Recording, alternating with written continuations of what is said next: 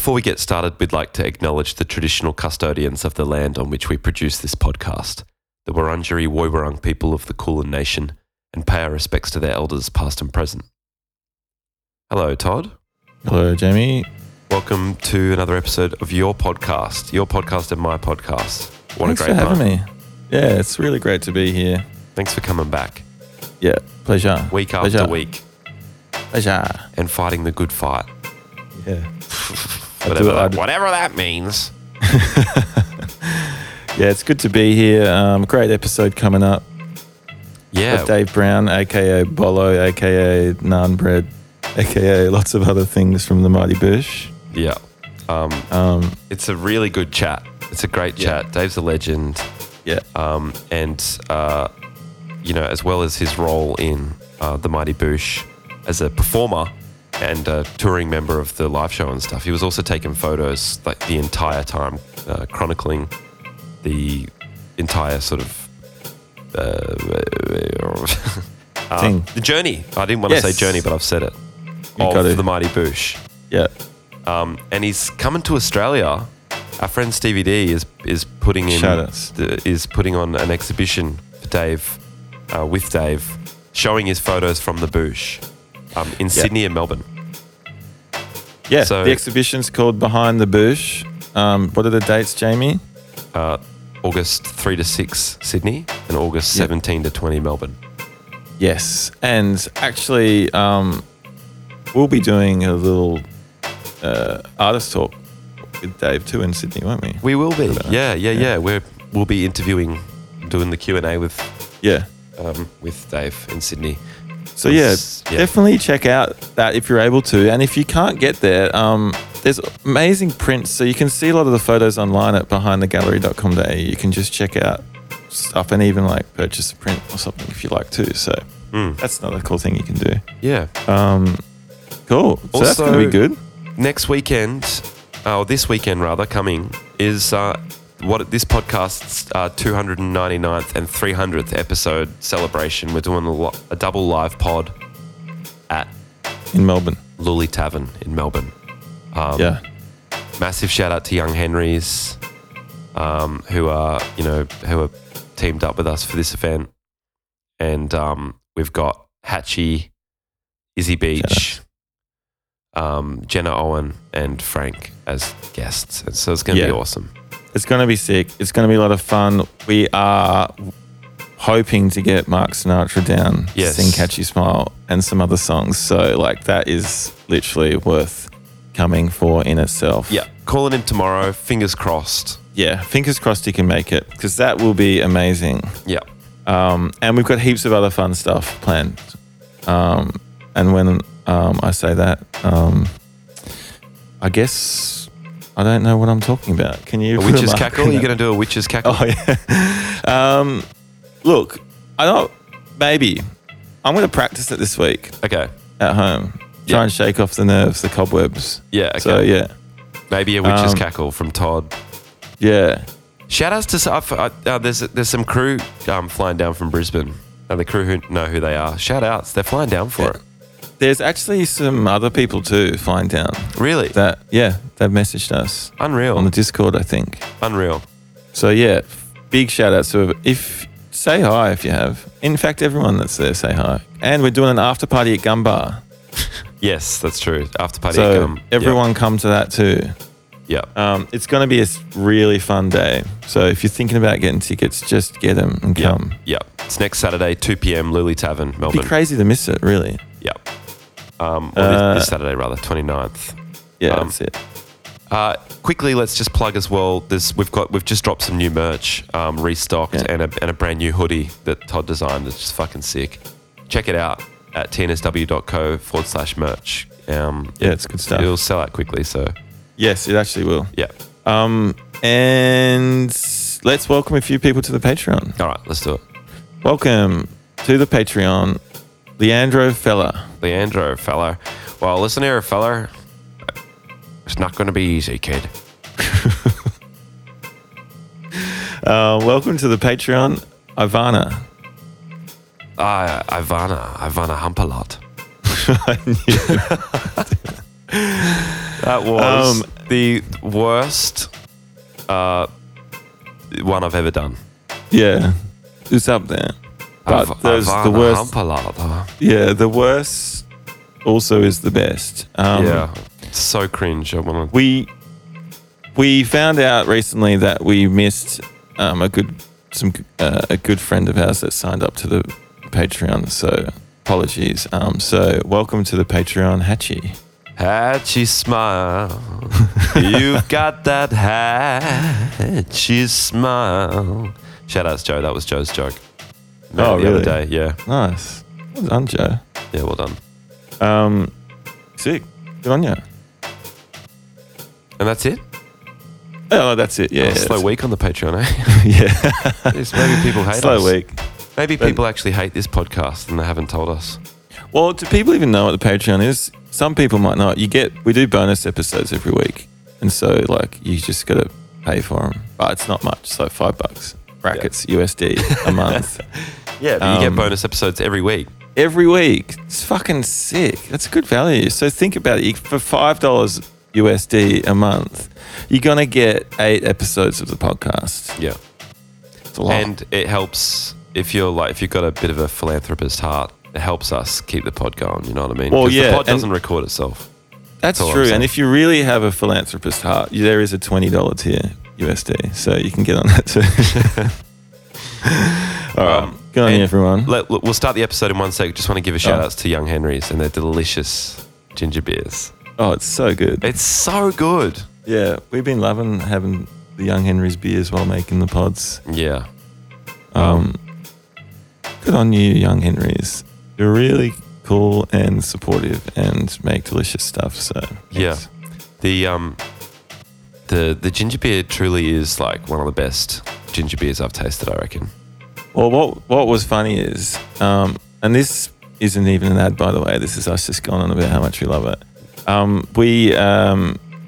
Bron Big Wet was on the pod and had one of those ginger beers live on pod and was just loving it. And then we saw her up in Byron Bay this week and she's still going on about it. That's so funny. It's just so fucking funny. Yeah. So shout outs Young Henry's. Shout outs Big Wet. Shout outs Big Wet and shout outs to you who are listening. Let's fucking roll the intro music. Catchy smile. You got that catchy smile. Stop a while. Come back with that catchy smile. Come back, baby, we'll fly away. Come back, we'll just fly away. Together, baby, but don't tell your nonna. What are you eating? A digestive cookie. I thought it was going to be like some specific Australian. I'm so excited. I'm coming down next week and I can't wait to get into my cherry ripes and my violet crumbles. And yeah, you can't get them anywhere. Oh, wow. That's a good chocolate. Violet crumble is a great chocolate. You prefer that to the crunch? Have you had the crunchy? Yeah, I don't like the crunchy. I like the finer honeycomb. Oh, yeah. Oh, it's almost like polished concrete, like walking barefoot on polished concrete. Yeah, like a pumice stone or whatever like a those pumice, things yeah. are. Like what you can actually shower with a violet crumble. You can exfoliate your ball bag in the shower and then eat it. How are you guys? Yeah, good, mate. Doing pretty well. Doing pretty well. Thanks for having me. I'm really honoured. Look, it's an absolute pleasure, dude. We're total honour for us as well. Yeah, definitely. Thank you. You'll have to forgive me. I didn't sleep at all last night, and I've got up this morning and had 3 flat whites, so I'm on 6 shots of coffee. So if I'm going a bit, you'll have to tell me to just calm down and take a breath. Why didn't you sleep well last night? Just one of those nights, man. Still looking at the ceiling at 4 a.m. going, why? Boy. Yeah. A bit of existential dread. Yeah, a bit of everything. Yeah, a lot going on. I'm just, there's a lot going on. Yeah. A lot going on. I mean, I'm flying down to see you, not you personally. Well, I will hopefully see you, maybe. But I'm coming to Oz on Thursday, so I'm in that kind of pre-trip pain. Yeah. Of trying to organise everything. Well, you got to get your neck pillow sorted. Shit. Do you All that do the shit. neck pillow? Because whenever I've gone neck pillow, I always then go, why am I carrying this fucking neck pillow around? Sorry, you're swearing okay? It is. Yeah, You're yeah, swearing. definitely, yeah. Sorry. Just be yourself. It's fine. Potty mouth. I've done 90% of flights without a neck pillow. Yeah. But did get one recently. So They are a There little you bit. They're quite like comfortable and useful, obviously, but they're also like a fart sponge. You're just carrying around a plane's worth of farts around your neck. It's good on the flight, but then you're just carrying it around the rest of the time. And, I don't know what your airport, like it becomes something like when you travel light, you go, why do I bother carrying anything? The dream is to just walk through an airport, just yourself with what's in your pockets, passport, wallet, phone, living the dream. You just breeze through. Yeah. But I'm coming down there for 6 weeks with a family. So you can imagine the packing that fucking. Oh, yeah. True. You're not breezing through the airport with a family, that's for sure. So you get here next week. That's exciting. Yeah, this Saturday. The exhibition opens up on the 3rd, right?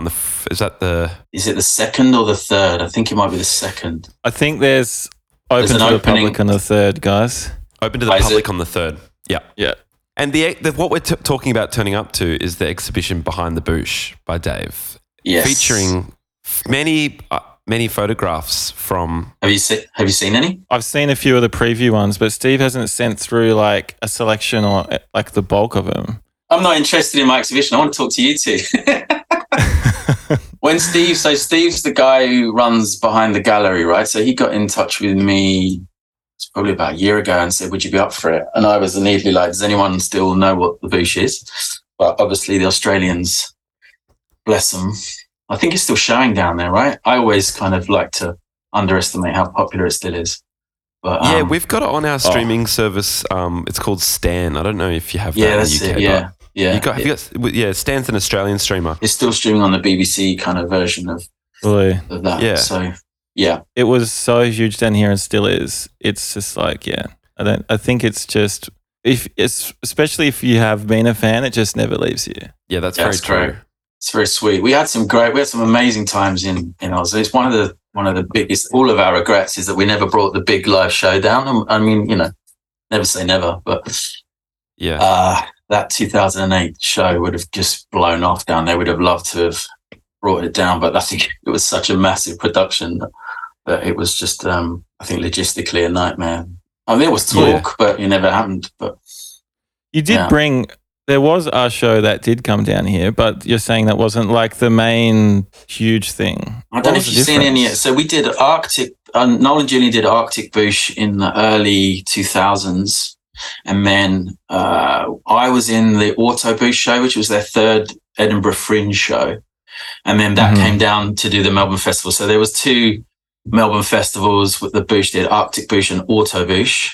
But that was like pre any of the TV and radio stuff. So that was like... Oh, okay. So then we did the radio show shortly after that, and then got commissioned to do TV shows.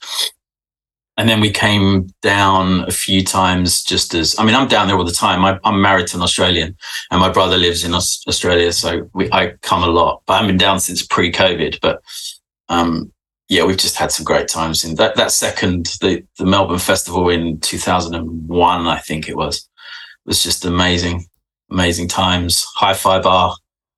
We played at the Hi-Fi Bar. Is it still there? Yeah, I know. Yeah, it is. Yeah. It's called Max Watts now. But It's called what? Max Watts. It's changed names, but it's definitely there.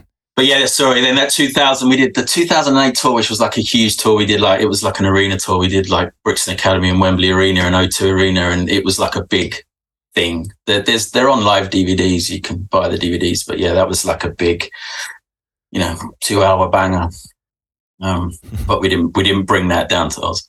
What do you remember from those early concerts, like the Fringe shows and stuff? Like what do you remember from that time? You said it was Edinburgh. Yeah, so I don't know if you guys, are aware of how that all works. Is like August is like Edinburgh Fringe, and it's like a place that all comedians kind of go. It's like the first kind of place you kind of start doing big live runs, I guess. So you take a show up there and try it out and see how it goes. And everyone's there. You basically got every single. It's like a big creative. Have you ever been? Have either of you ever been? Well, we've been to Edinburgh, but not to Edinburgh Fringe, and definitely heard about it through comedian friends, and it's a pretty, I guess, world famous event anyway. But I can imagine. I mean, Edinburgh is such a beautiful city, and it's got so much character, and I can imagine it really fucking turns up during the Fringe. Were you guys? How old were you when you were doing that? We were probably in our late 20s, early 30s, so we were quite old. Noel had been doing it. So Noel first went and did. So just to reverse up a bit, I met Noel at art school, and then he always was just wanted to be a stand-up comedian. So he, so back in the day, we used to be complete comedy train spotters, basically. And we met Julian at a comedy club. He was already a bit older than us, and he was doing the comedy circuit.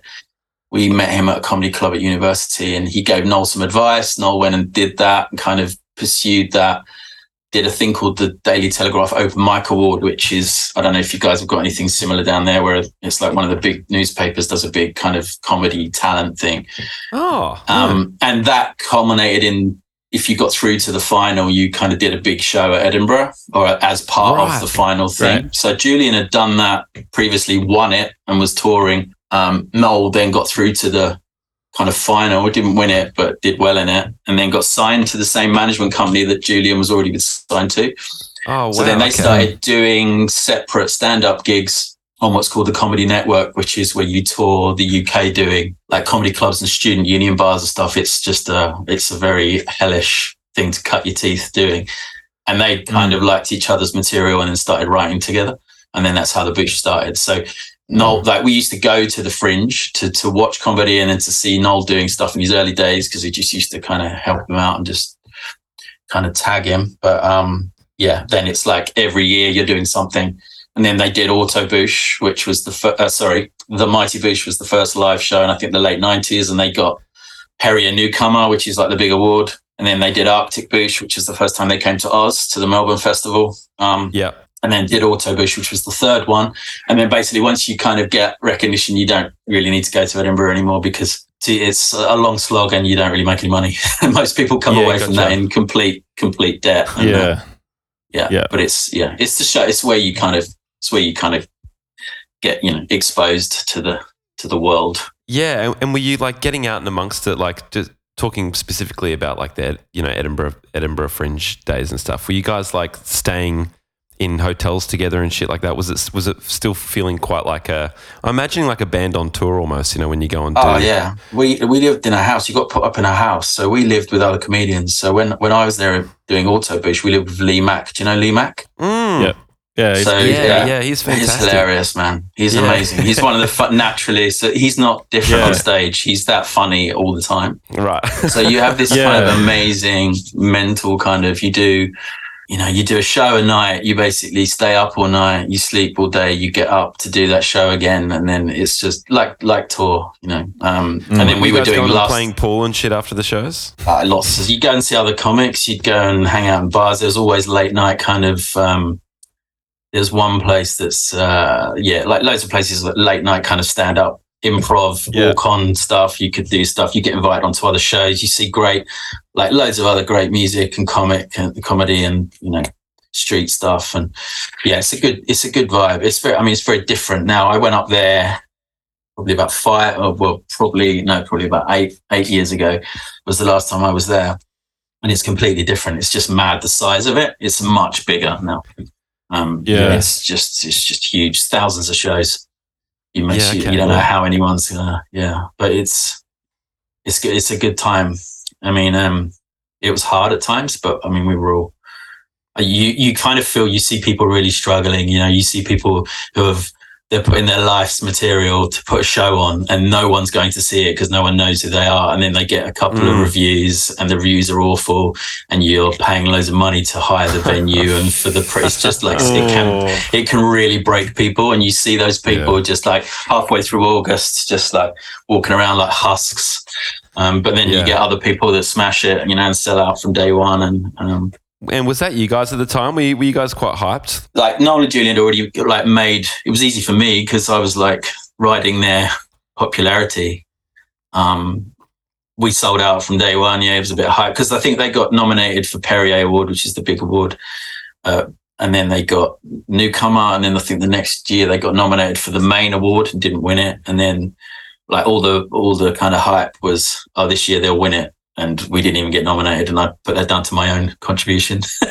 Yeah, but no, it was. Wait, we'll probably we'll touch on this more, but just so people listening know, your contribution was you played, like, obviously played Bolo. Was that what you were doing back in those early days, or was it different back then? So I think what it came down to, when they came down to Australia, I lived in Australia for about a year and a half. I worked in Australia. That's where I met my partner. And I'd already been doing. So when we left university, moved back to London, I was living with Noel and another guy called Nigel Cohen, he does all the animation in the Boosh. I don't know he's an animator, he's an amazing director, animator. Wow. So the three of us lived together like besties, and we lived together again in Hackney. We moved to Hackney in London after uni, and Noel and Julian started doing like a Monday night kind of improv night above a pub in North London. There's a theatre called the Hen and Chickens, and you'd do like an hour of improv stuff, and then you'd do like an hour of trying to form a new show for Edinburgh. That was always the thing. You'd build this show, wow. You'd have an idea, you'd write, you'd try shit out, and so they'd done that for a couple of years. They'd done the Edinburghs, and then they came down to Australia with Arctic Boosh, and I met up with them in Sydney, and I did some bits with them in the show there. Just dicking about, sticking a costume on and trying something out. And so like, why don't you dress up as a rabbit and chase me around? That's the sort of shit we used to do. Yeah. And then they came back to write the third one, and I think they got to the point where they just like, it'd be really handy to have another person in the show so we could do costume changes, and there could be someone out front and different characters that they could play off. So they asked me, I came back from Australia and I was just like wandering around, like not knowing what to do with my life. And they said, "Do you want to get on board?" So yeah, that's where that started. What? So I was playing anything back then. I mean, I played the Moon.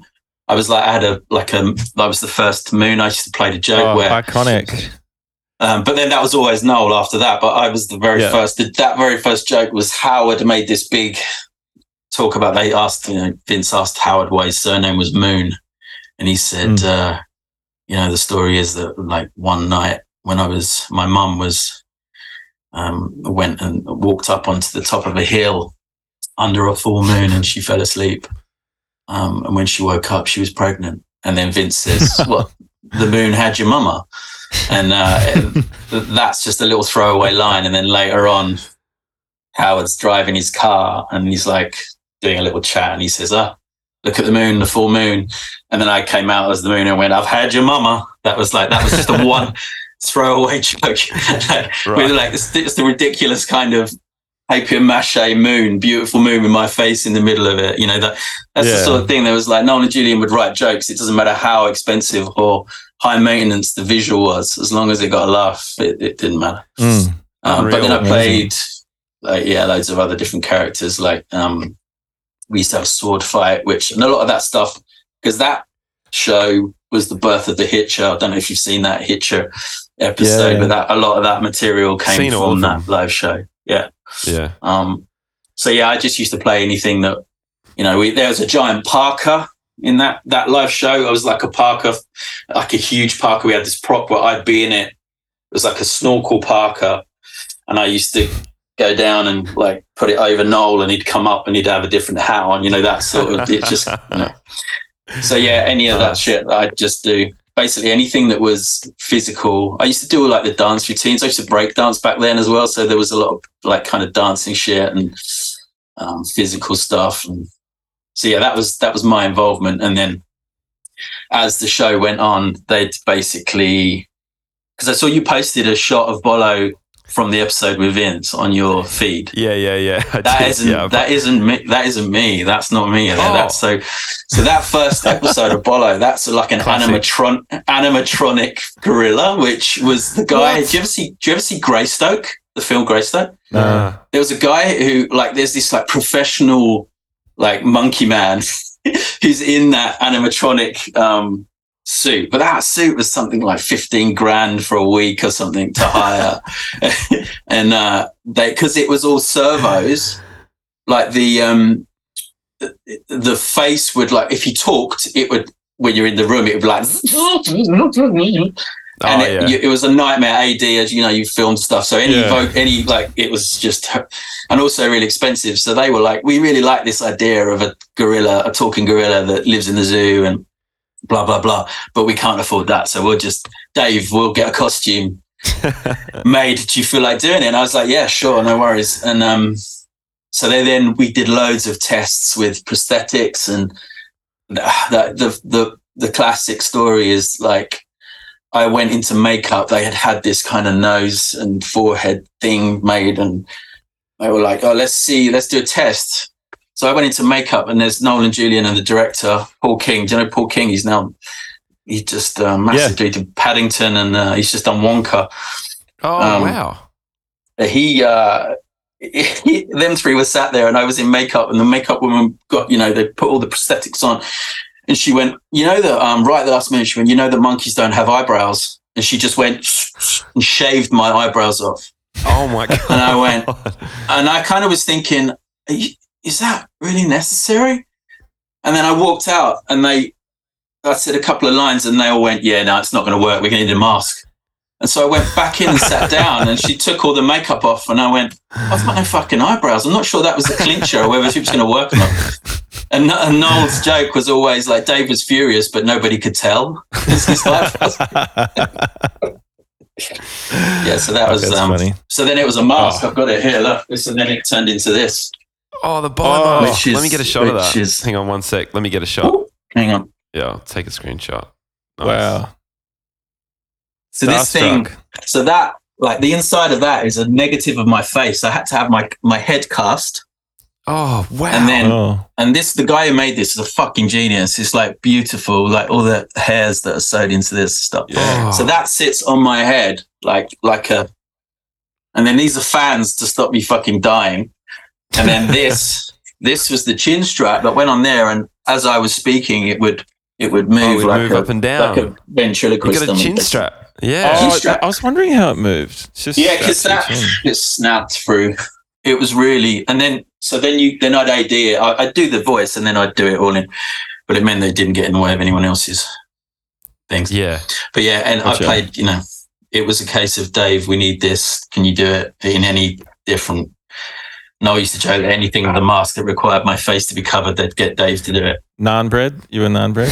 Naan bread, one of my favourite characters. So good. They were the not used. I don't know if you like Rich Fulcher, who's another one of the funniest men alive. Oh man, Rich Fulcher, he's brilliant. Yeah, who is exactly like that in real life as well. It doesn't change at all. Wow. He used to do. Oh, he's fucking brilliant. I've got a Melbourne story about him in a minute. I'll tell you. But he used to do this thing where it was at any point, no matter what character he played, he would at one point tell a story or tell something or a secret, and he'd go, "Gather round." That was like, "Come closer" or "Gather round." And then Nolan, Howard and Vince would come in, but then an inanimate object from that environment would come in too, and he'd say, "Not you." Yeah. And like, the first one was fire. Like they were around a fire when he was playing Charlie in the Mod Wolves episode, Jungle episode of the first series. And he says, "Gather round." And then I was this really bad fire costume. I'd come up and go, and then go, "Not you, fire!" And I'd go, look all disappointed and go down. And that was the naan bread was in Old Greg. They were having a curry in the pub. And he said, "Have you heard about Black Lake? Come, gather round." And then I'd come up off the plate and he goes, "Not you, naan bread." Yes. It's so good. Again, the Black Frost character was sick as well. Yeah, I like that. That was me embracing my Keith from Prodigy. Yeah, nice. Yeah, that was brilliant. With a kind of cameo codpiece. Yes, which is also great. Did you have any inkling that you were like, because when you were at art school, you mentioned you were living with Noel. Were you studying design or photography, or? I was doing design and photography. I was on a design and photography course. Yeah. Nice. Yeah. Okay. And what was Noel studying at the time? It was like a kind of creative, so he came from fine art. He was at Croydon Art College where he'd done like loads of like painting, fine art stuff. And then that college was like a kind of, you have like a course down there, it's like a foundation course where you kind of do everything, see what you want to do. But he was basically on a right. He was at that time, he was kind of writing. He was basically, art. There was like a kind of part of the course was like an advertising thing. So you had like a copywriting kind of art direction side of it. So he was doing that. But I think with Noel, it was always like he was going to get a degree under his belt in one way, shape or form. But from day one, it was comedy. So when we were in the early days, we did this whole writing thing where I was his art director. We used to write ads, like ridiculous ads, and fail every single thing because we do just stupid shit that no one got. We had this American advertising guru that used to mark out. We had to do a radio campaign, and we would it was just nuts stuff. Which now I still read it and think it's funny, but at the time she was like, I don't understand what you're saying here. Right. What do you mean? We were doing we had to sell this coal called Home Fire, which was like a coal that burnt longer and hotter. And they were like, right, you got 3 30-second ads to get the idea over that it burnt. So we were like, right, we'll have Dick Turpin, just doing stupid, kind of scripts. Yeah. Sherlock Holmes and all this kind of thing. Yeah. And, but yeah, I soon thought, this isn't for me. I'm going to be a photographer.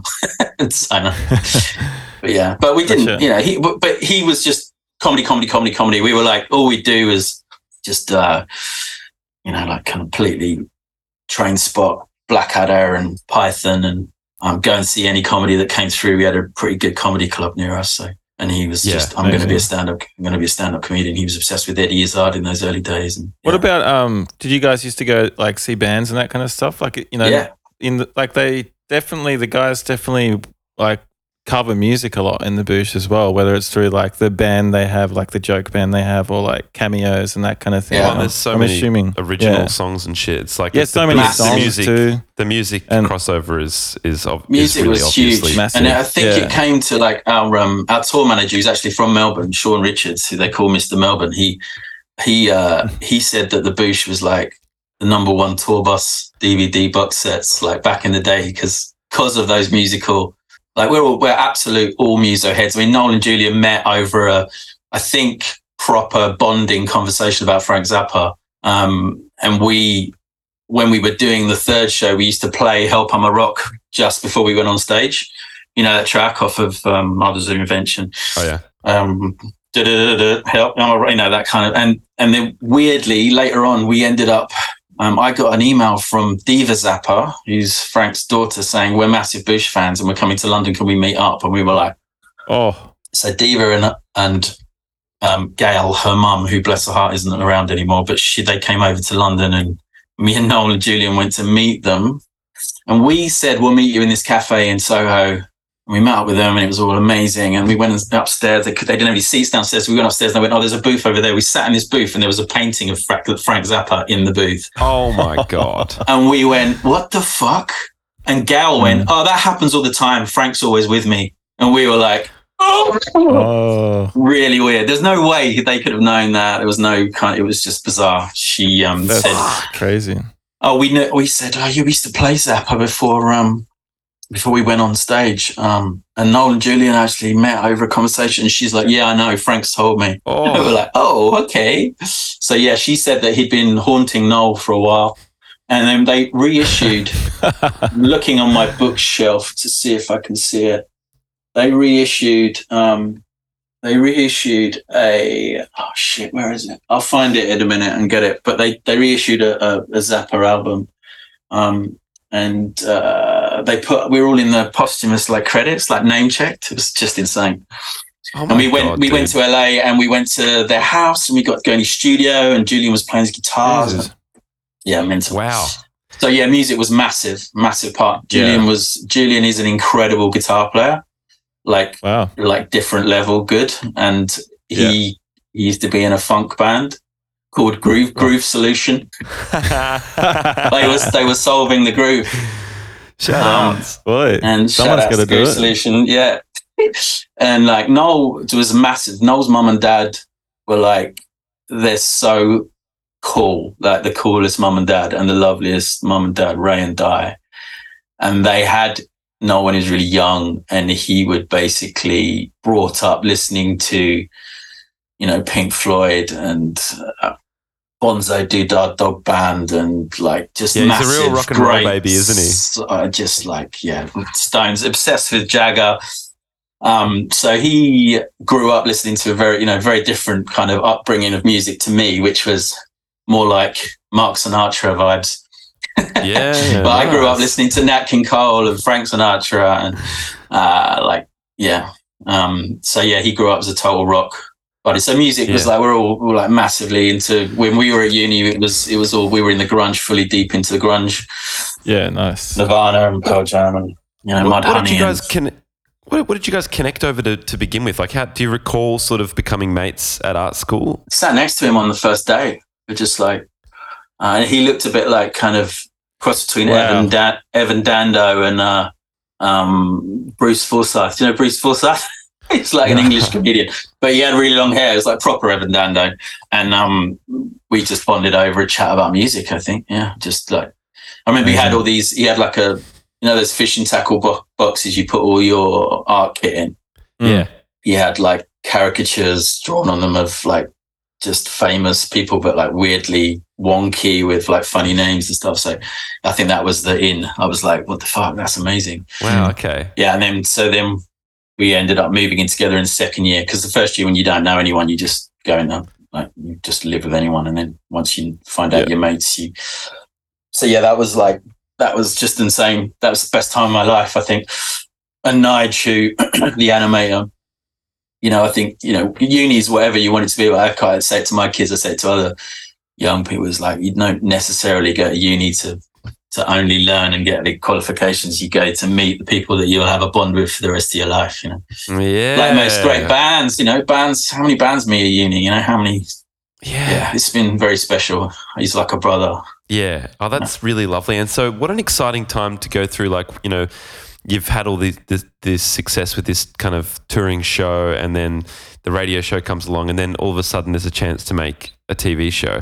Had you anticipated at that point, I mean, let's say prior to the live shows, had you anticipated performing in any capacity before? Was it something you were interested in?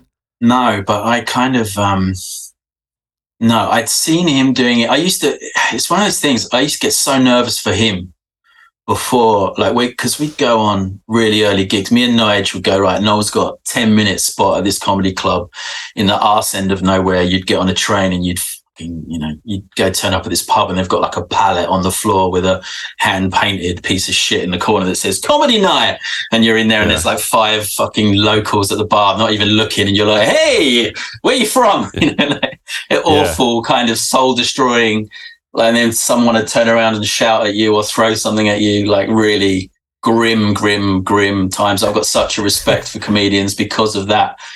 There's something so insanely horrendous about that, because it's not even like a band, because we've done that in various bands over the years, where you turn up, you can put your head down, you can just go for your material and get the fuck out of there.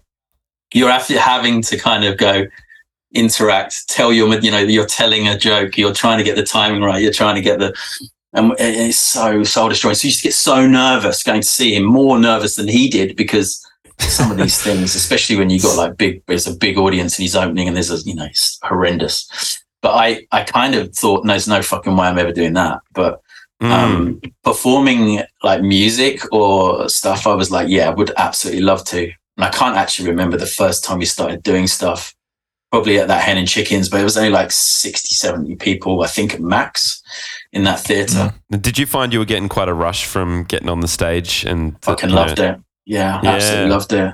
Massive. Well, I mean, that's one thing I miss more than anything, especially that 2008 tour and some of the shit we ended up doing at the Roxy and in the Bowery Ballroom in New York, and just getting that insane feedback. Like playing at Brixton, I think it's the nervous I've ever been, because I'd seen so many of my heroes play at Brixton Academy. It's like, I think it's now called the Carling Academy.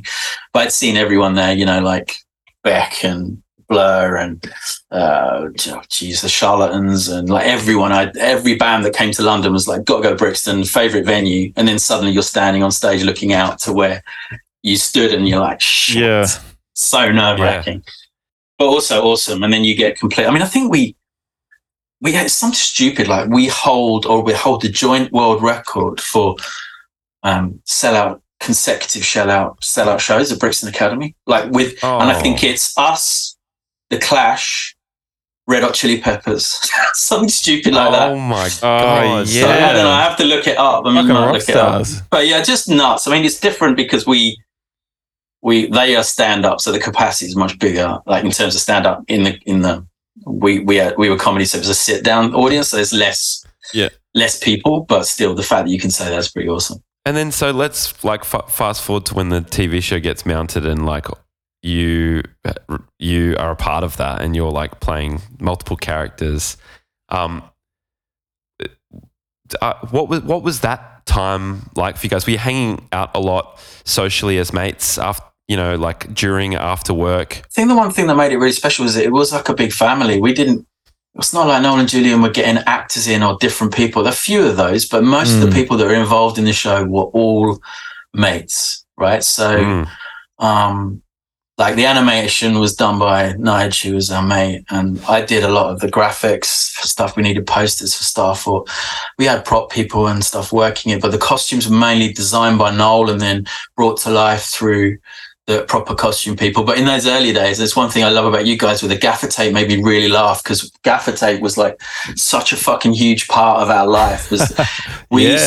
People would, like, in those early days of the TV stuff, the costume designer would go, "Oh, we saw this and we've done this," and you're like, it's too new. Like, I remember the Mod Wolf costumes; they were so beautiful, but they were like too beautiful. So like Noel would then take that mask and then burn it and put gaffer tape over it and fuck it up. It was like, it had to be Booshy. It couldn't be too polished, and that was part of the charm. But like any extras in the show, any musicians, we had loads of mates in bands that would play. It was really kind of a good family vibe. So we were all hanging out and we were all just fucking about with each other, which made it really special, I think. You would have been loving it, yeah. Yeah, but there was nothing really. No one's really doing it. No one's doing anything like that, I think. No. No way. And also, like, Noel and Julian would almost write a film script for every episode, Like, I watched, because I thought, right, I'm going to get back up on, because my kids are really into it now. They love it. And I think that's something that's happened, is a lot of the first wave of people have now had children and then they're showing it to their kids, because it is like that magical. I mean, obviously the third series gets a little bit dark in places, but it's got that real color kind of, and especially the animation and the madness and talking animals and silliness. Yeah. I mean, that's what I really fell in love with as a fan of the Boosh. I think it was like, it made me feel, well, for starters, and this is just one aspect of it, but nostalgic for kids shows that made use of like special effects.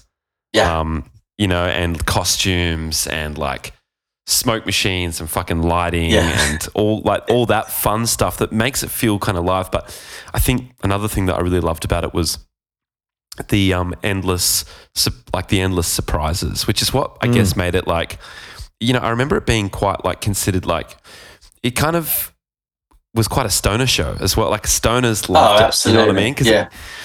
It's one thing the difference when we went to America, because when we released the DVD in America, we were just going over there come over and do a promo talk, because we're releasing the DVD. And we were like, does anyone watch it in America? And they're like, yeah, they put it on at midnight after some kids TV channel that at midnight they changed it to, I think it's called Adult Swim, and they put a load of UK comedy on. And so we had like a midnight slot. So the difference between when it was here, which was like, it would be on, I think it was like 10, not 9:30, 10 o'clock on. So when we went to America, everyone was turning up. They were a lot older and they were all fucking stoners, and it was brilliant. Adult Swim rules. I mean, that's a great, that's the perfect platform. I would have said for the Boosh, right? Like, we didn't know any of it back then. I think. Yeah, well, not really. I guess through Tim and Eric, Oh yeah. Yeah. I watched Journey to the Centre of the Punks. I thought I'm going to watch it because I thought you guys might reference that, because one thing I love listening to you is your band name thing. And we used to do that all the time and still do. But the punk band that we ended up calling them Terminal Margaret, which is still to this day one of my favorite punk band names. Fuck, that's good. How much you selling it for? Oh, mate, it's not mine. I think Noel and Julian will have to give you a price on that. I reckon just go for it. No one to say anything. There was a list of about 50, and I'd love to get that list. It's probably somewhere. I'm the Boosh kind of. I kept everything. Yeah, awesome. Like I've got so many props. Like that's.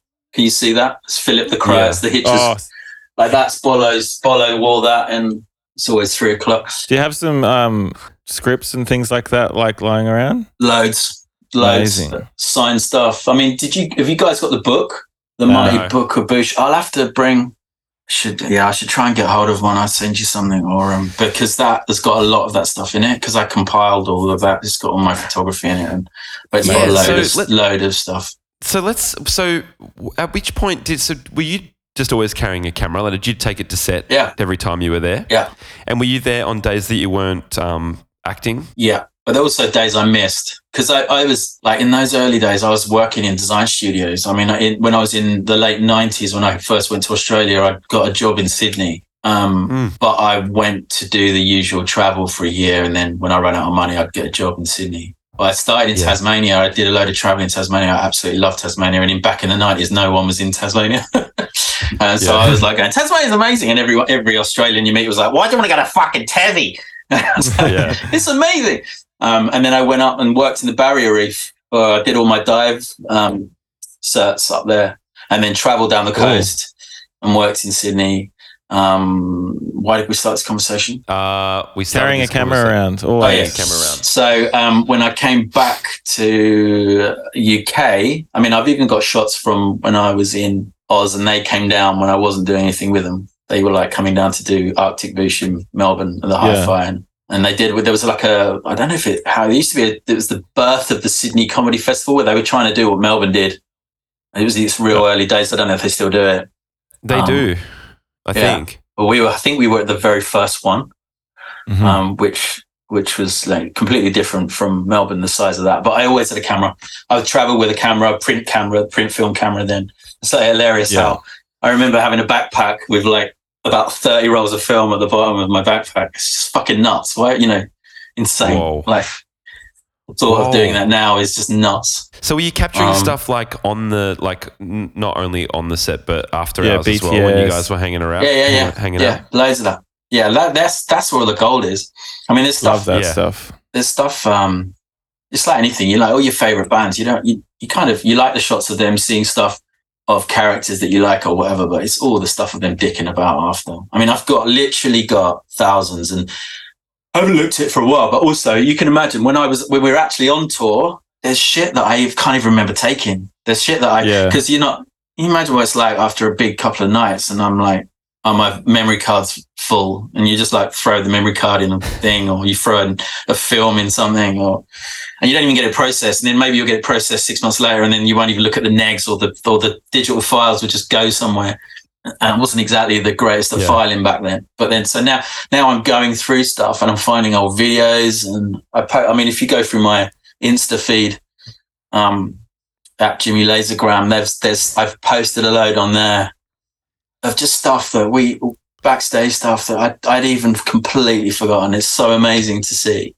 So amazing to see that kind of stuff. You just completely just can't even remember it. I mean, it's like when you're in that zone.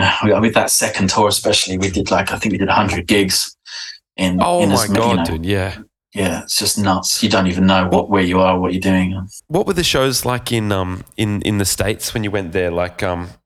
Because Steve mentioned something about in the States. In the States, yeah. Because Steve mentioned something to us about Robin Williams. Yeah. I mean, we went out there to do that. They said you're going to just come out and you're going to do some DJ sets, and you'll do some interviews about the DVD. But then when we got out there, the promoters had booked the Bowery Ballroom. I mean, do you know that venue? Yeah. And they're like, you got to do it. You're not DJing. You can DJ later on, but you got to do it. And they're sold out the tickets. And we're like, we haven't got a fucking show. And we had 3 days. we had 3 days to put a show together. So we're running around, like, because we had no costumes, no props, no sound cues, nothing.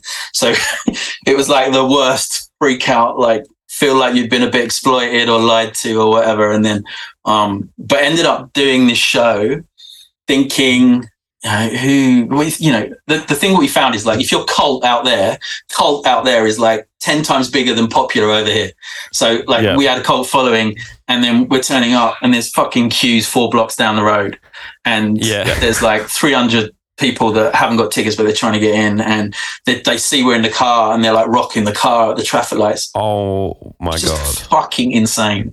And so that was so mental, that kind of realization of shit, man, they're massive. America love us. And then we went to LA, because I think we were over there to we did the big Comic-Con. We went down to San Diego, and we did the big Comic-Con, which is again fucking nuts, like just mental. And then we did another gig there, and then we went to LA, and we did the Roxy. Like, we play again. We were like, we're gonna play the fucking Roxy. We haven't got a show. It's like, well, just we got a drummer over, the guy who his name's Dave Westlake. He used to be in a band called the Sneaker Pimps. I don't know if you know them, in the 90s. They were like a trip hoppy band. Like, he was the drummer for them, and he was at uni with Julian. This is what I mean by everyone's a friend or everyone's a mate. He's an amazing drummer. He came over to, and we were like, we're at the Roxy, we got to play some decent fucking songs. So we ended up playing a low, because that's the second low show was like, we'd do an hour or 45 of comedy, and then we'd do 10 minutes on an encore. We'd do like 5 tracks as a band. Oh, and sick. the big monkey head, which was part of the central part of the screen, would turn around and there'd be a drum kit on there with a load of amps and stuff. It was really fucking awesome. It was like living the dream. Like, that was the best moment. We used to go off stage after the encore, after the finale, blah, blah, blah, curtains would close. We'd go and all dress as nanas, grey wigs and dresses and slippers. And then the curtains would open to Nanageddon. I don't know if you've seen that episode. And we'd play, that would be the first track, like proper fucking frat, and playing like heavy. And I'd do some mental vocals like up on this big, like, proper rock and roll dressed as nanas. It was hilarious. Amazing. But yeah, so we were doing that at the Roxy. And again, really stressed. We'd done a rehearsal, and I was sat on the floor in the dressing room writing set lists, because it was always me. I was the one who was fucking organising. Everyone else was like off, and Rich was just like talking to the wall. Mike was asleep, stoned out his head. Noel and Julian would just be like, either arguing or distracted by something. And I'd be the one going, right, the props are here, right? So that you come off stage, you do that. I'm writing set lists for everyone. And then I hear like this voice that I kind of recognized doing Crack Fox impressions. Remember the Crack Fox episode? He's like, I want to hurt you bad. And I looked up, and this fucking Robin Williams is standing there in the door going, I fucking love you guys. Oh, that Crack Fox. And I'm just like going, what? But I remember vividly at the time going, fuck me, it's Mork. It's fucking Robin Williams. Yeah. And going, I'm really fucking stressed. Can you go away? Because Noel and Julian were like, oh my God. It's like, we need to fucking concentrate. Have you seen how many people are out there? Yeah. So yeah, it was awesome. But they came backstage after, and it was mad. He was with John Paul Jones from Led Zeppelin. My God. Like, there was loads of people. Like Dave Grohl was in that night. Josh Homme was in that night. God. Mental. Like, so proper, cool. Like, pinch yourself nuts. But I was saying to Steve that I was like starstruck. The most I've ever been starstruck with that sort of thing was we went to a after party to Where the Wild Things Are. The Spike Jonze film. It's Spike Jonze. Yeah. We went to the after party, and the Beastie Boys were there. And we were way too, when you're like way too drunk to meet your heroes. And we'd already been on it for quite a session in the day, and then it was like, fuck me, the Beastie Boys are there. And I was like a huge, massive Beastie Boys fan. Licensed to Ill School was like even fucking VW around my neck like a dick, like properly. In my breakdancing days, I was just obsessed with hip hop, and Beastie Boys were like brilliant. And they're there suddenly, and I'm like, when you every single bit of information that you could relay to them that would prove to them that you know what you're talking about just vacates your brain. And you're just standing there like a proper starstruck dick. But they were really lovely, and they started saying to us, "Yeah, oh man, we love the Boosh. Yeah, before we go on stage, we always do a mutant animal." And we're like going, "What?" It's like, "Yeah, we do like the body of a wolf with the head of a bear. What are you going to be tonight?" And they do these things. Then they go on stage, and we were like, "Fuck off!" The Beastie Boys are saying that they know the show so well that they do mutant animals from the show. And we were like, "Wow!" And then. This is quite a sad story in the end, because they were like, when you come to New York, you've got to hang out with us. And we're like, amazing. So I had Adam Yauch's number. And when we landed in New York on that press thing, I texted him and said, because they were like, you got to come to Beastie Boys HQ. You got to come and hang out, because they've got like fucking basketball courts and skate parks. And so you got to come out and sit. And we were like, oh my God. Heaven. And I texted Adam and went, we've landed, we're around, we've got some things in a couple of days, but we've got a couple of days off. And he's like, man, I hate to say this. He goes, we're going to have to cancel. I've just been diagnosed with cancer. Yeah. Fuck. And I've got that text on my phone still. Fucking bless him. So that it was, just devastating. I replied and went, yeah, that's not good enough. We're still coming. No, I didn't. Really, really fucking sad. Yeah. Right. But yeah, those sorts of, mental. That is really, really crazy. Yeah.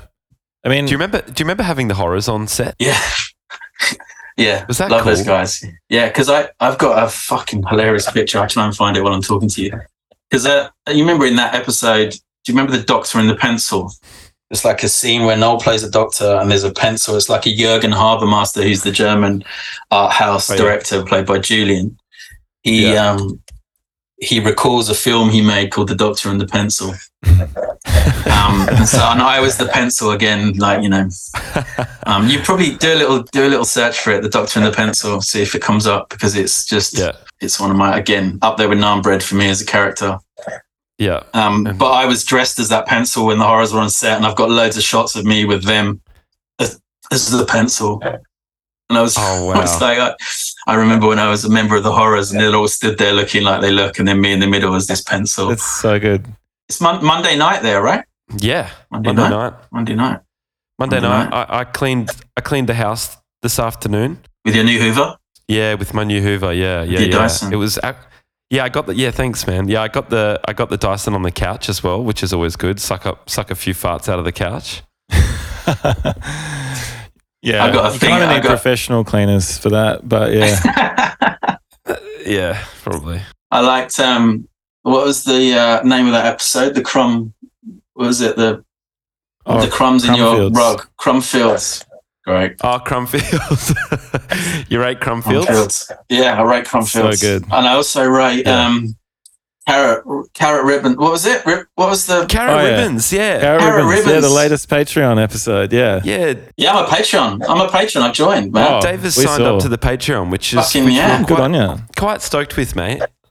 And because I was like, I think I should contribute to this fucking content, and I wanted more. Basically, I spend a lot of time sat on my ass at this desk, either retouching or processing or designing, and especially in the last couple of months. I just haven't fucking left it. So I just got podcasts on and music on all the time. So I've completely, when Steve mentioned you guys, and I'd never heard of you, sorry, because it's just no one has here, because it should do. And I'm like I've been pushing it around because I think it's fucking brilliant. Awesome. I completely deep dived into it, and I was like, I've gone through all the episodes and went, I'm going to fucking be a patron. I need to contribute to this material. Oh, dude, there's something really amazing about you guys just chatting. I love it. Plus, you've got the best fucking theme tune in pod universe. I love it. It's so good. And then I went back to find, because Steve sent me the link to the chat show where you had them both on. Oh man, it's so fucking good. You're so funny, man. You're both like so naturally comically brilliant. I love it. And then I went into the fucking show, and it's so good. I love I noticed you've kind of are you favouring Pelvis these days with that theme tune, or no? Pelvis just is on all the Patreons, and Mark Sinatra's on all the main episodes. Is that how you? I hadn't seen that split. Yeah. Okay. Yeah, fucking amazing. Catchy Smile. I think it's such a weird line. The fact that he came up that off his, because I often walking around on the dog walk going, catchy smile. It's such a weird thing, isn't it? Like, it's brilliant. It's amazing.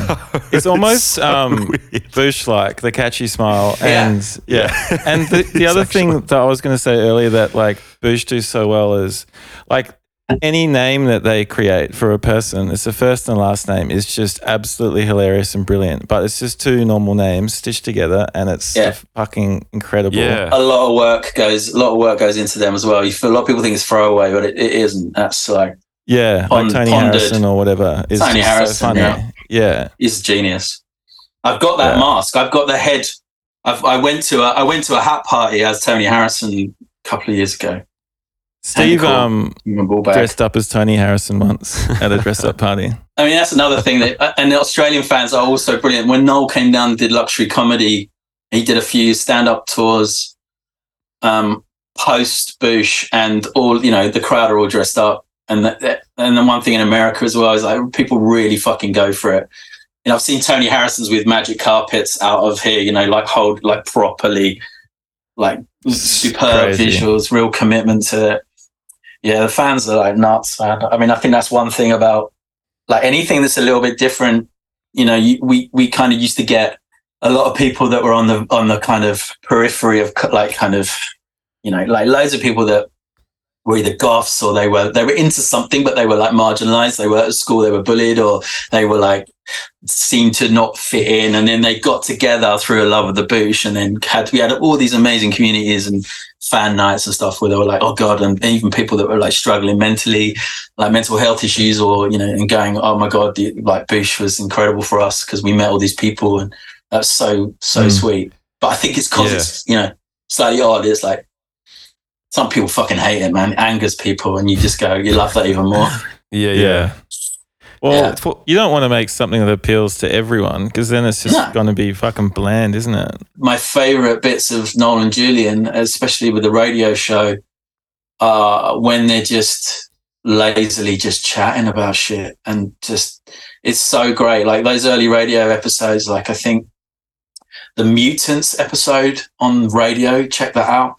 Like when Noel and Julian, like when they sat in the van in the first series, just talking about, what they're going to be playing as like on the trip. And, those dialogues, I think is like the magic of those two. Something magic happens when those two are chatting to each other. And that's when you go back saying, do you ever think it was going to go like that? You knew that the kind of, the career, the kind of like, the juxtaposition of Howard and Vince and Noel and Julian was always something you just went, this is an amazing double act. You could sit and listen to them all day.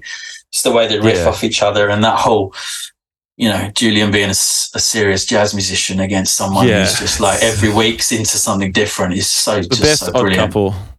Yeah. And you're right. I think the best parts of the Mighty Boosh are, and even though it's dialogue and not, improvised, I'm assuming like it's scripted, but obviously like they're so brilliant at it, is just the bits where the two characters are just talking. Yeah. They're just so funny and clever, and no one does it like them. No. Yeah. And it's still there as well. It's still. Are you? I was going to say, are you guys like to get together? Are you able to get together? Well, we'll see. Often we're all in touch. We're all in touch, but it's just I live down on the south coast now, like south, like in Hastings. Don't know if you know where that is. Yeah, around from Brighton. Yep. And Julian lives in London. Noel lives in London. They weirdly like the neighbours. They see each other all the time. Oh, really? That's so funny. They wave each other out the window, like completely, like not. And Mike lives up north. Rich was in America, but he's recently moved back to West London, to Richmond. So we all see each other independently, but we've never been in the same room. We got together for Noel's birthday party a couple of weeks ago, and that's the first time we've all been in the same room for like 10 years, we think. How was that? Was that a fun night? It was like an afternoon. Noel was filming on the Monday, so it was a very low-key kind of like afternoon tea party rather than anything crazy, because we're all we're obviously old and fucked now, and we have to drink green tea and meditate now and chase our kids around the house. But it was fucking brilliant and so lovely. I mean, you two are obviously close, the band are close. When you've been through that stuff together, it's an unbreakable bond. You are like brothers, like family.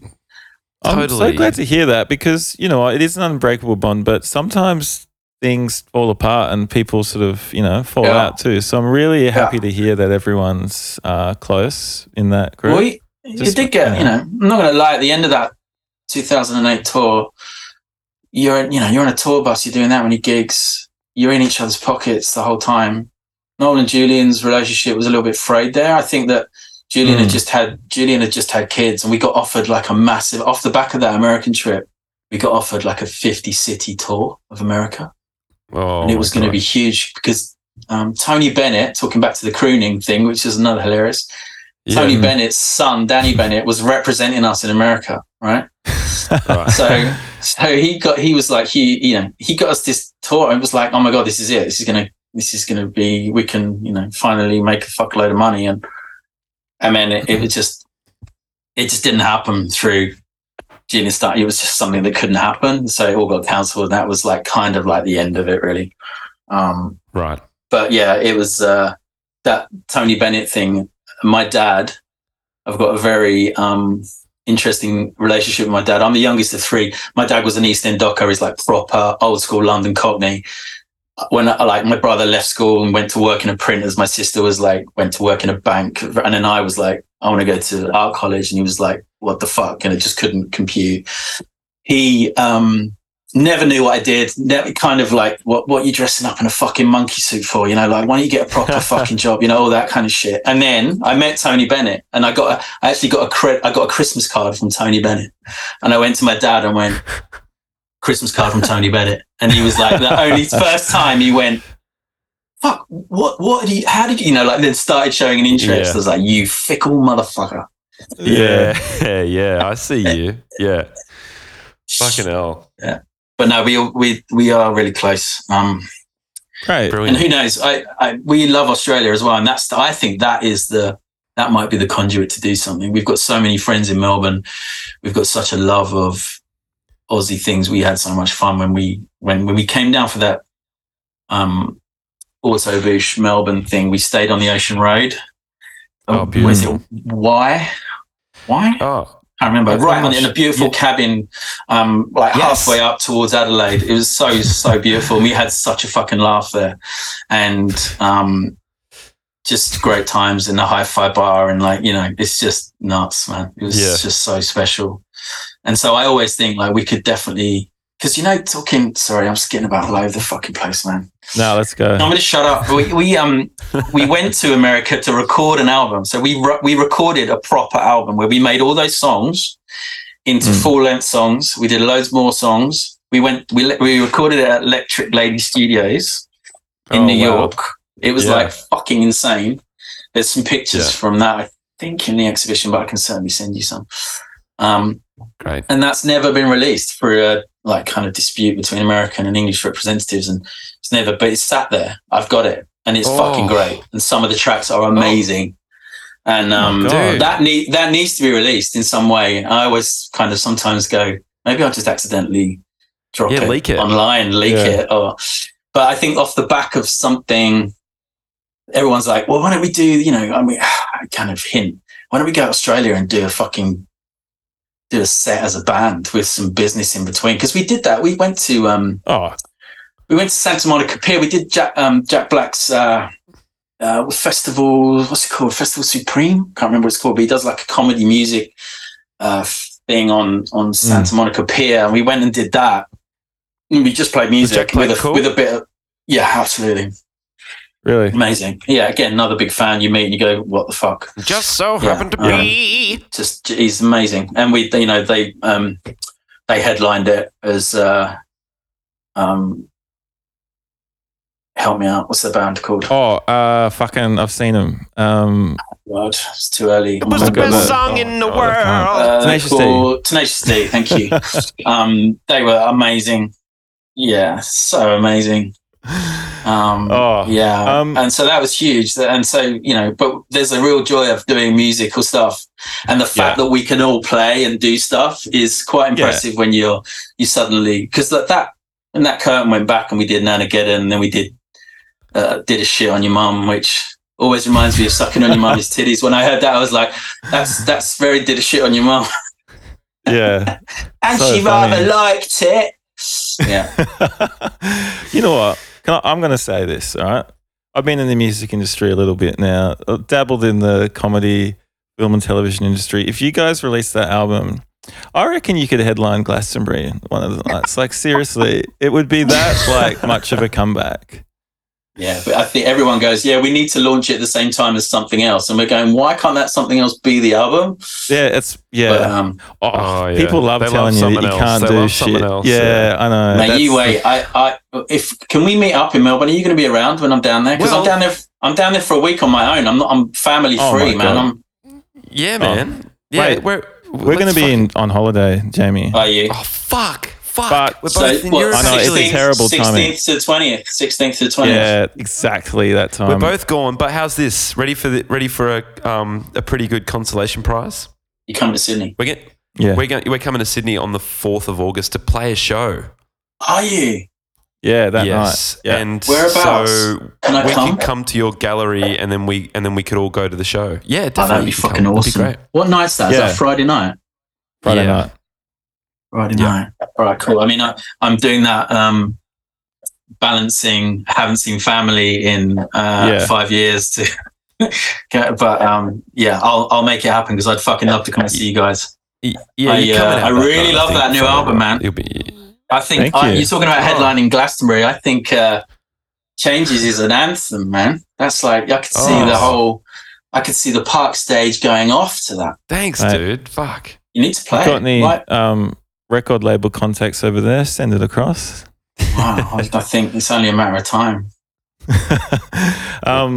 It is classic though that you'll be in Melbourne for a week, and we actually just for one of the only times we'll not be here, but we'll see you in Sydney. How dare you? Yeah.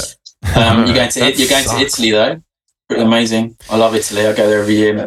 I've just actually come back from Naples. I was working in Naples for 10 days. It was amazing. I just realised before it sounded like me and Jamie going on holiday together. We absolutely are not. We're just going on would holiday at the never same do time. And, no, I got that. I think I got that from yeah. a previous thing that you're going to Italy and you're going. Where are you going? to Greece. But I'm Greece. spending 2 days in Naples and I've never been, so I would love any tips you got. Maybe we can fucking send them through an email or something. I work with these guys. I did this book as well. They're called Pizza Pilgrims. They're Awesome. They're a Beautiful. They've got a load of pizza restaurants. But I shoot for them. So I did all the photography and I designed the book. But they've just done this big anniversary trip to Naples for 10 days, and I just went over there and just shot it, which was amazing because it was when the football team had just won the first league since Maradona was playing. So it literally was fucking insane, like different madness. Wow. That place, it's an amazing city. I love it. Okay, cool. It's very it's not like other Italian cities. It's very edgy. It's very rough around the edges, but brilliant. The food everywhere you go is amazing to eat. Anything. I can send you some tips.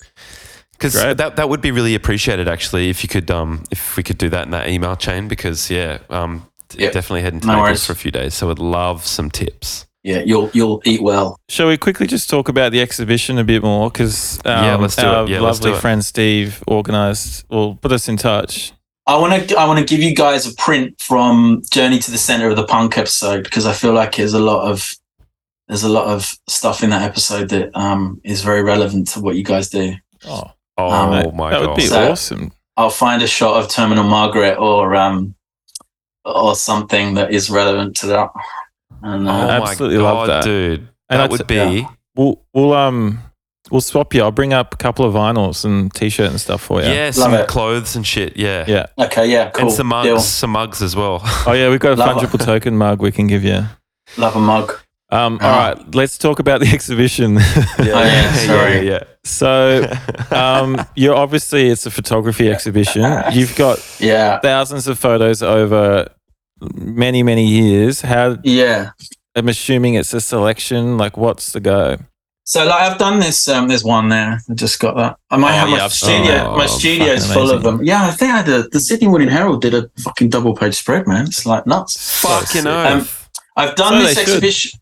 I've done this exhibition before, like in London and around the UK. But Okay. And I did it at Proud Galleries in London. It's like really big, and it got some good traction. But I haven't done it for a while, and with the amount that I've got, I could do 50 different ones. And when Steve asked me to do it, I was like, okay, well, let's just get like a bunch of the old favorites that people may or may not have seen from the book or from online or whatever. But I'm gonna get a serious amount of new ones. And it's 20 years since we did the pilot of the show. We filmed out at Pinewood Studios, and I've got all these old print, because I was shooting print cameras back then because I'm an old fucker, and they're all just beautiful kind of behind the scenes print shots, like hundreds of black and white shots of us just dicking around and stuff. So I've got some of them included that haven't been seen before. I found a load of stuff that I hadn't ever, like, it sounds so bad, but I found shots. I'm like, fuck me, I can't even remember taking that. And that's a really lovely shot. So there's a decent amount of new shots that no one's seen or not been exhibited. And I think we're still editing it down.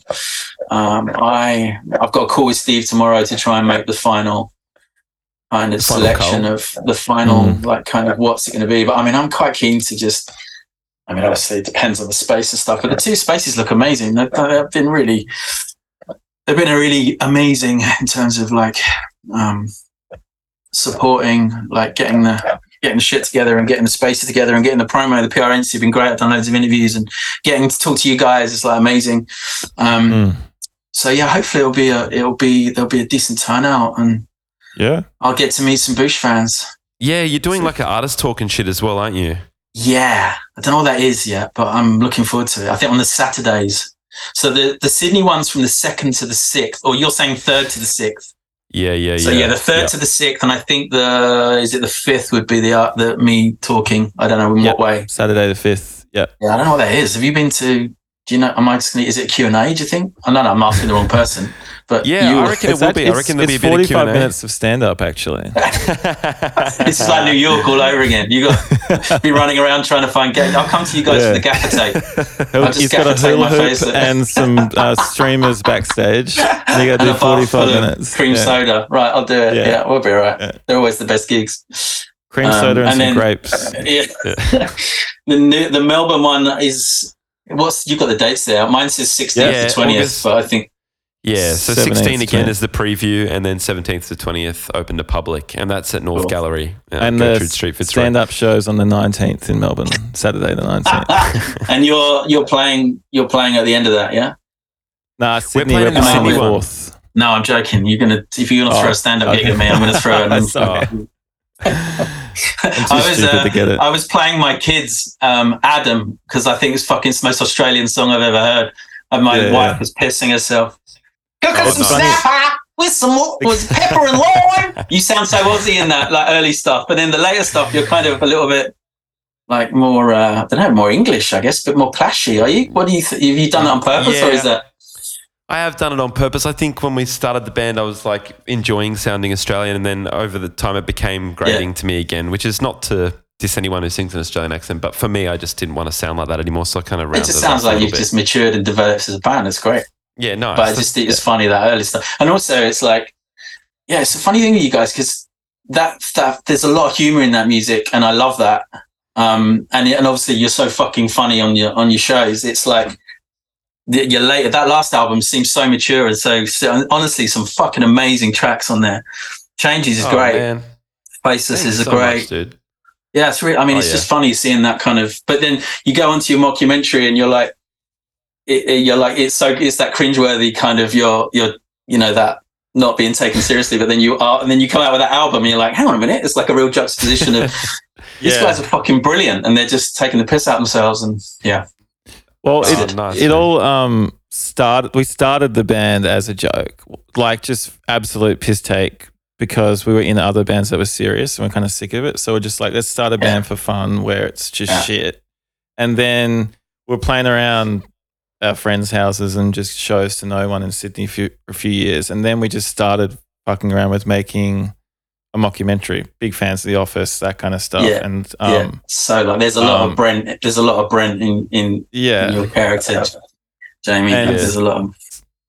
So when that started coming out, we were kind of like, all right, we can channel the crappy stuff through the actual fake band and start to write songs that we like a bit more and people will enjoy, and people might start coming to our shows, and then kind of just went side by side, but sort of channeled things into different areas eventually. But it's often confused the industry a bit. I think, like they haven't really understood it. Yeah, it used to annoy us, but now we're just like, oh well, if you can't. Well, it annoy us. Like the amount of comedy promoters that go, we can't get our head around that you're actually a band. What are you, a band, or are you?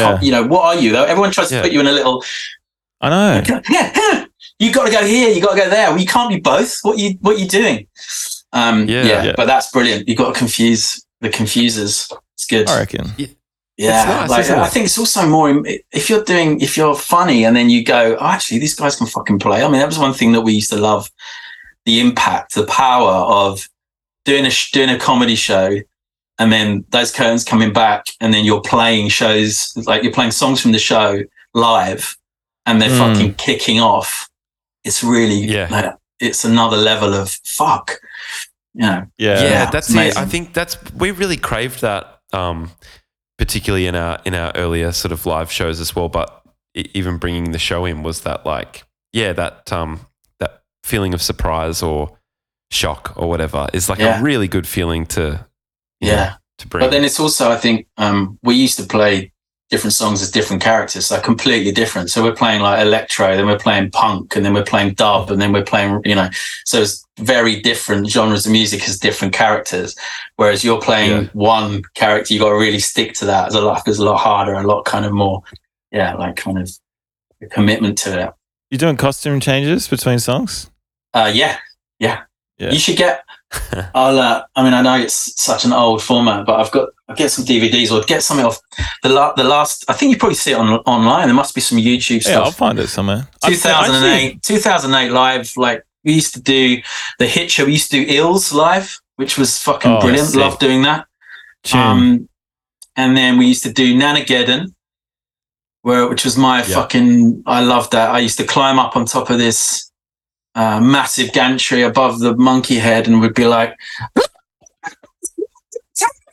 it's like proper, like proper screaming fucking rock, blow my throat out every night. And then we do, what did we do? I can't remember. We did Charlie. Charlie was like proper thrash metal. Charlie, like Death from Above type vibes. You guys must be pretty good players. Like you must be playing. I know you mentioned that Julian's an amazing guitarist. I can play a bit of guitar. I used to play a lot of percussion and sing. Noel can sing. And then Dave was the drummer, and we had a bass player called Reg, who was like, again, friends of friends, played in a load of bands. Reg sounds like a character. Reg was, Reg was a character. Nice. But it's good times. Good times. We'll have to get that album. Brilliant. I'll play you a few of those tracks as well. You can. Yeah, let's honestly hang out that Friday night. Would be if let's make it work. We'll come to the gallery, and then hopefully you're able to come to the show, and we can I would love have that. a beer and have a good night. Yeah. We'll put a link in the description for more information, which is at behindthegallery.com.au also. And it's free admission. It's free admission. You can buy prints. I'm trying to keep it like nice, and there should be shit that's affordable. And I'm not one of those dicks that charges $50,000 for a print. I like people to have my stuff on their wall. So hopefully it's all great. And why don't we? I'd like to finish with this quote from Julian Barrett. It's about Dave, and it says this. It says, "Dave is a lens with legs. Ever since I've known him, he's had a camera strapped to his face, which is a shame because it hides his deeply erotic blue eyes. Unfortunately, I have a terrible memory, so I can't remember many Boosh moments. But that's why Dave is my saviour. If we are our memories, then without Dave Brown, I simply would not exist." That's amazing. That's pretty a beautiful quote. Absolutely beautiful. Love him. Love it. One of the great comedy actors, Julian Barrett. Definitely. Yeah, exactly. Yeah. Hey, it's been an absolute pleasure, man. I'm a proud member of the Patreon. I've seen you've dropped an episode this morning. I'm going to dive in now. Oh, hell yeah, dude. Yeah, thank you. All right, we'll stay in touch. Shoot some emails across, send you some things, and thanks for coming on the pod. Absolute pleasure. Thanks for having me. look forward to meeting you in the flesh, Dave. Totally. I look forward to seeing your legs. All right, thanks, man. Good on you, man. Take it easy. See ya. All right, see ya.